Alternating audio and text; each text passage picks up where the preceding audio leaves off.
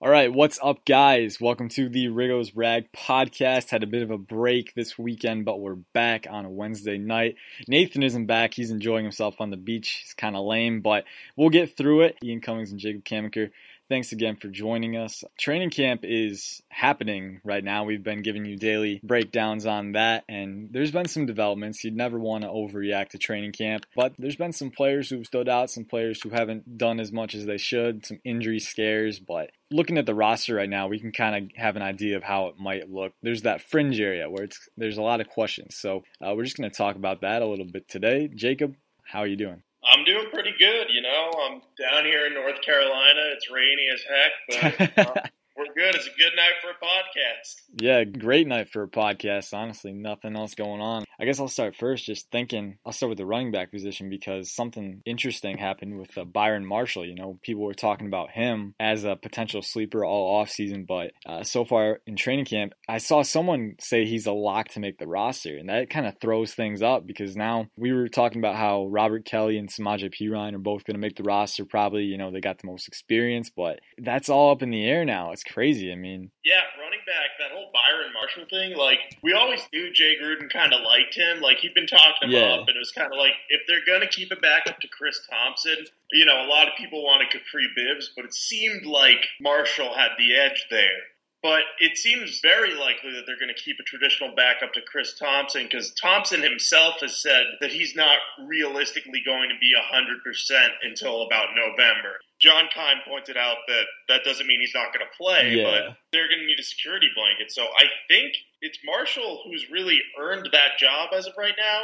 Bibbs is still challenging him, but that looks to be locked in as the fourth running back on the roster. And now there's a battle between Rob Kelly and Samaje Perine for kind of that fourth and final spot as technically the number 3 running back behind Geis and Thompson. Now, what are your thoughts on that? I know I had something up today about Perine. Who would you rather have in that situation, Kelly or Perine? It's interesting putting me on the spot because I still don't know. A whole offseason they're writing about the Redskins, and I have no clue, to be honest, because Rob Kelly, his rookie year, he was pretty good. He wasn't great. Definitely had his limitations, but he finds the hole and he can grind out some yards. I know Samaje Perine drafted him in the 4th round. He did good things for us last year, but he had some issues too.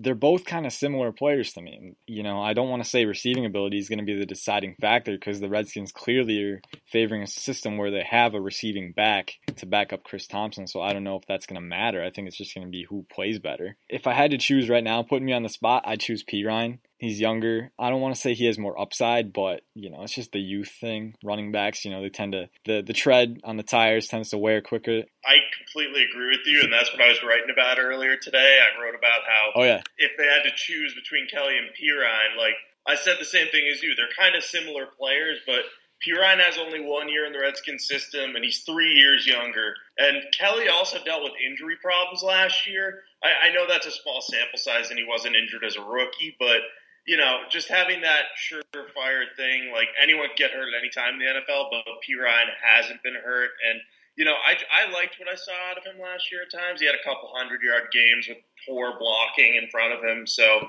maybe with another offseason of growth and some better blocking in front of him, he could really become that, number 2 part of the 1-2 punch with Geis and then Thompson and Marshall filling in as the receiving backs. But either way, no matter who you choose, you're going to be in a good situation there. And the only thing that might give Kelly the edge is he might have the ability to play some fullback because I think he played that position in college. Gruden said that in a press conference today. I think J.P. Finley reported it, that Gruden actually went out and said, Kelly might play some fullback.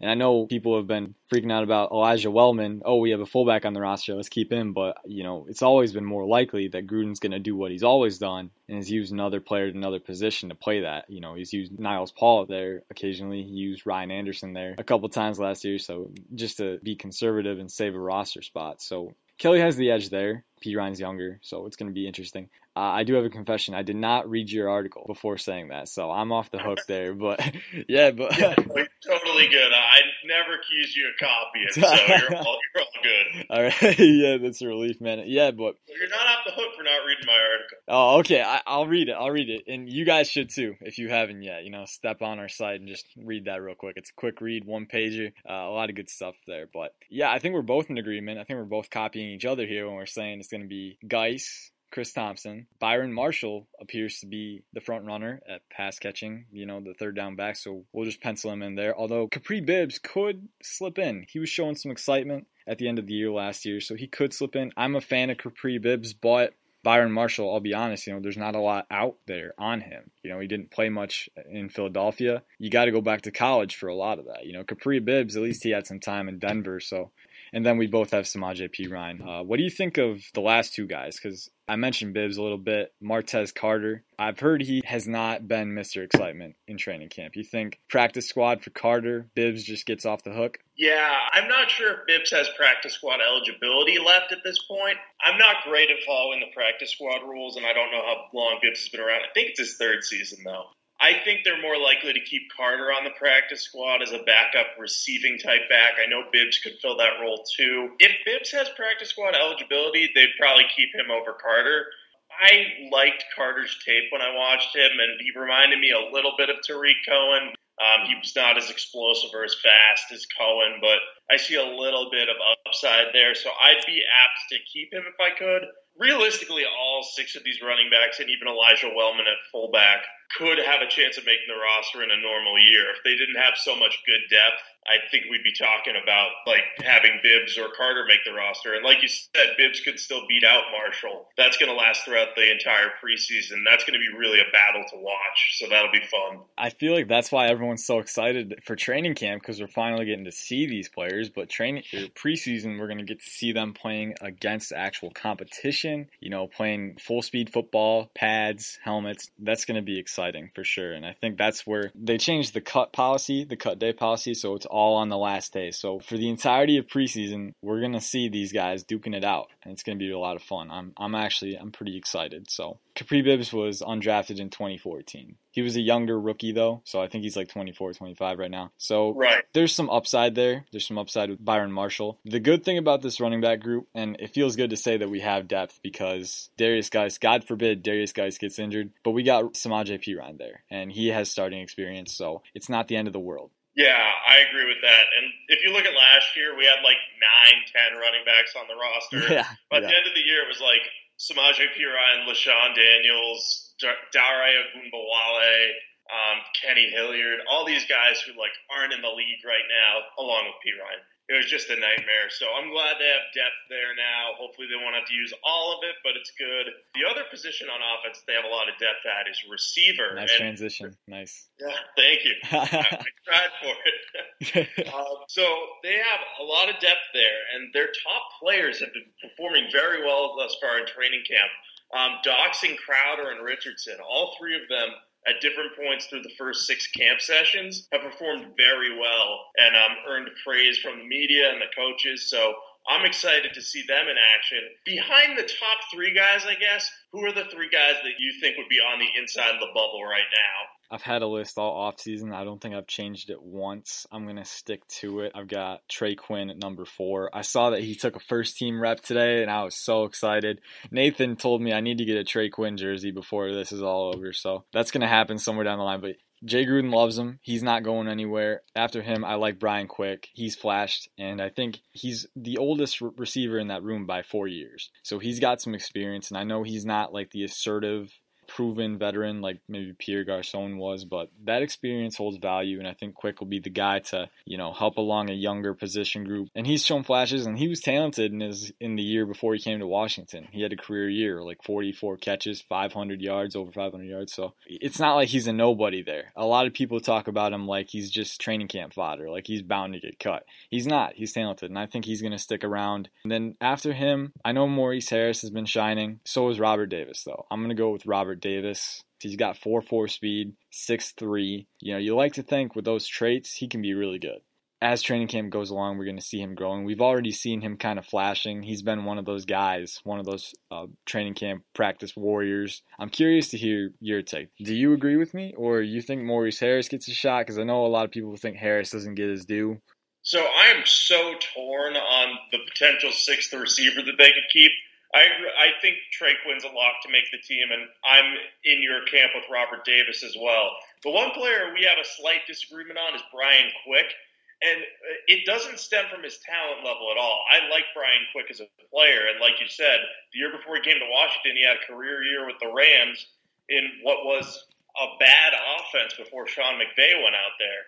So I liked his upside last year, and they just never really used him. And I still don't entirely understand why, because Doxson was all right at times, and he improved towards the end of the year. Terrell Pryor was obviously a huge bust. Yeah. But they used like Ryan Grant, Jamison Crowder, and then Doxson for most of the snaps. And I was just kind of like, why aren't they giving Brian Quick a chance? Like, do they not trust him? Is he not looking good enough right now? So for that reason, I think he's firmly on the bubble. In my latest last five in, first five out, I did have Quick making the roster as that sixth receiver, but it's not a lock. Like you said, Maurice Harris has been playing very well, and he has excellent hands. Like, he's a great route runner with great hands, so that could easily earn him a job.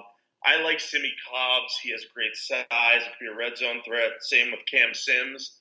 So I think those four players, and five if you lump in Robert Davis, those 4 or 5 players are going to be competing for 1 or 2 spots on the roster. And I cannot pick one right now, but I guess if I had to, I think I might go with Maurice Harris over Brian Quick, and that's not a knock on Quick. I just still don't understand why Gruden didn't use him last year. Yeah, for sure. I remember, they didn't use him, and then the Seattle game, they finally used him down the stretch. I remember that final, everyone remembers that catch by Doxson, but I think 1 or 2 plays before that in the drive, Kirk Cousins, he was in the pocket. To his credit, he stood in the face of pressure, delivered a bullet to Brian Quick, who was heading towards the sideline. He hauled it in, got hammered, and hung onto the ball. I remember that. That was a great catch by Quick, but you can't judge him on one catch because that's what a lot of people do with Maurice Harris and his Vikings grab too. So that was incredible. That was incredible. Yeah, the instant he caught it, I was like, he caught it, and the refs called it off. I'm like, are you kidding me? So yeah, that was fun stuff. And now we're trying to choose between them, so that's fun. But yeah, it's gonna be interesting to see how that plays out because from what I've been hearing, reports in training camp, they're all doing well. And I mean, it's a good problem to have, but a tough decision is gonna have to be made. Yeah, and I'll be interested to see if they opt for more veteran presence in that receiving core too, either in the form of Quick or Harris, guys who have been there longer, depending on Josh Doxson's injury. I know it's not a big deal right now. I think he just bruised his shoulder or sprained his AC joint, something along those lines. That was the big injury scare of today. It looked worse than it was, according to reports, but, just in case that acts up at any point, I'm wondering if they'll keep Quick or Harris around, just have at least a veteran they know they can trust and throw into the lineup. We were talking about this. We were texting about Kevin Hogan and his status as the third quarterback, and we're talking about receivers now and the injury problems. I know Paul Richardson's had a couple instances where he got dinged up a little bit. He hasn't sat out yet, but he got dinged up, and he's a kind of a skinnier guy, lankier, kind of less durable. And then we got Doxson and his injury concerns. And would you consider, because we got so much depth at the receiver position, would you consider Kevin Hogan is expendable at this point? Because, no matter how he plays, he's in control of his own destiny, but no matter how he plays, Colt McCoy just got extended a year, and it's like a null and void thing though. So if he doesn't meet certain criteria, they can void the extension. But he got extended. That's set in stone right there. Alex Smith is the starting quarterback. I mean, would you consider cutting Hogan and keeping 7 receivers, keeping Quick and Harris? I don't know if I'd necessarily consider keeping 7 receivers because that might just be a little bit of overkill because you'd have to sit one every game day. Yeah. I think they'd be more apt to just keep 6 and have to make that tough decision to cut either Quick or Harris. As of right now, I do not think Hogan is close to making the roster. And for the reasons that you said, Alex Smith is entrenched as a starter. McCoy got that 1-year extension to be the backup and continue to do that. And Hogan just doesn't have great passing ability. He has the traits, and he came up in a Stanford offense that translates well to the pro game. But he's more of a running quarterback, and he just doesn't have that accuracy or downfield ability yet. He's very raw. He needs time to develop. And at this point, if you're going to keep him on the roster, it would be as a project. So why not just cut him and try to stash him on the practice squad? Because if you end up in a situation where Kevin Hogan is your starting quarterback this year, you're not in good shape anyway. No. So I'd be fine losing him to another team that wants to sign him as that third-string quarterback. Because I think they have so much depth elsewhere, and they can get a quarterback in the 2019 or 2020 NFL drafts, if we're looking that far ahead, that could be equal to or better than a Hogan. So, yeah, I would definitely cut Hogan. Keeping 7 receivers, I guess I'd consider, but I think they have to spread the wealth a little bit more on offense and defense. So I don't know if they would actually do that. What would you do in that situation, though? I mean, it was just something that came to my mind, honestly. I don't even know, but it kind of spreads all across the roster. We got a lot of depth at other places, or places that maybe we don't necessarily have proven depth, but maybe you want to keep an extra guy like on the interior offensive line. So, Kevin Hogan he does become expendable there because, he's the third quarterback. We don't necessarily need that. A lot of other stuff you need, like third tight end or something. That's the first one that comes to my mind, but he's expendable for sure. So, and on the Kevin Hogan spectrum, I like Kevin Hogan. I like his potential with Jay Gruden and developing him and stuff like that. I like him. I thought he was a competitor in Cleveland, but his first start wasn't great. When he came in to that one game, I can't remember who it is against, but he came in like mid-game and went 16 for 19 for 200 yards, and he played pretty well, but anyone can flash on short notice and then throw a clunker the next game. So he definitely has a lot of work to do. I have to be the wet blanket here before we move on to another position. You talked about Simmie Cobbs and Cam Sims and those undrafted guys. Personally, I don't see any of them making the roster. I don't see a scenario where any of them make the roster. Just because we've been talking about Quinn, Quick, and Harris all day, and there's a reason for that. They're more established. And I know Quinn was one pick away from being an undrafted free agent, but, some guys thought he should have been drafted way higher, myself included. So, I think, and he's proven that in camp. He's done a really good job. They all have, but at this point, I don't see enough separation for them to say, hey, let's take this undrafted guy and take a chance on him. That's just my take. I don't know. I don't see it right now. Yeah, I get that, especially because of the veteran talent they have at the receiving corps. I don't necessarily buy the whole, they're undrafted, they're not necessarily talented thing. Because Simmie Cobbs actually had some analysts giving him, third-round grades. Lance Zierlein, I think, yeah. Yeah, I think Zierlein had him. I think Charlie Campbell and Walt Cherepinski had him. If not on day 2, then very early day 3. So I don't buy into the whole where they're drafted type thing all the time. But I do think they're going to have a tough time making the roster over those veteran guys. But they're perfect stash candidates for the practice squad. And then, if one of our guys gets hurt, you can call them up, give them a shot.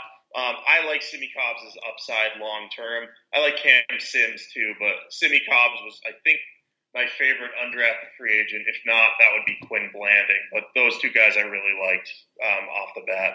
But yeah, no, your argument makes perfect sense. Yeah, and I don't know. Simmie Cobbs was a guy, I probably would have liked him more if we didn't have so many guys just like him. He's an athletic guy, he's a tall guy, but he doesn't have the top end speed. We got guys like that all across the board. We got Maurice Harris and, Brian Quick. Brian Quick's a little more athletic, a little faster, but, we have a lot of those tall guys, a lot of those guys who might, be good red zone threats. I like that versatility, which is why I'm such a big fan of Trey Quinn. But no, they're both talented guys, and it's going to be tough. It's definitely going to be tough to kind of weed them out. I think Simmie Cobbs would be harder to stash on the practice squad, but I can see it happening because there's some guys in the past few years where I didn't expect them to get stashed, and the Redskins managed to do it. Fish-Smithson was that guy last year. I expected someone who was in need of safety help to kind of snatch him up. Redskins just put him on there, like no trouble. So hopefully we'll be able to keep Cobbs and Sims around for another year because, you know, if they have the time to develop, they could be really good. Yeah, exactly. And I think the reason that players don't get claimed as much as people think they are, it's because NFL teams have to make so many cuts and there's so many players they like out there that they're just kind of like, oh, I might like this guy, but I have a guy who's fairly close. So. And they're the only team that has firsthand experience. Like if he's in your camp all offseason, you're like, or if he's not in your camp, like let's say I'm the Bills and I'm looking at Redskins players getting cut, you know, I'm going to prefer my guys because I've seen them for 4 weeks now, kind of watched them progress and stuff. So yeah, there's that local preference too. So, you know, I hope we're able to though, because like I said, they got potential. Like you said, they got potential, and we have some uncertainty in the wide receiving core coming up with Crowder and, you know, Doxson heading into his 4th year. So it's going to be interesting. For sure. And another area we have uncertainty on, sticking still with offense, is that offensive line. You know, the starting unit looks pretty good, and obviously Trent Williams, Morgan Moses, Brandon Sheriff are some of the best at their positions in the league.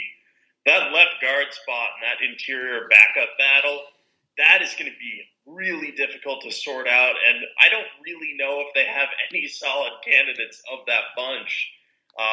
What are your thoughts on that whole mishmash of interior guys they have? Man, that's honestly the thing I'm most scared about this season, because we're one injury away from having Kyle Kalis or Tyler Catalina starting to guard, which I'm actually a fan of Catalina. I distinctly remember watching some plays last season where he was finishing on run plays and just really giving it his all. Kalis is he's more of an unknown with us, but you know, I think they can both develop. It's just there's so much unknown quantities regarding that, and it's thin. It's one injury away from just chaos. So I don't know.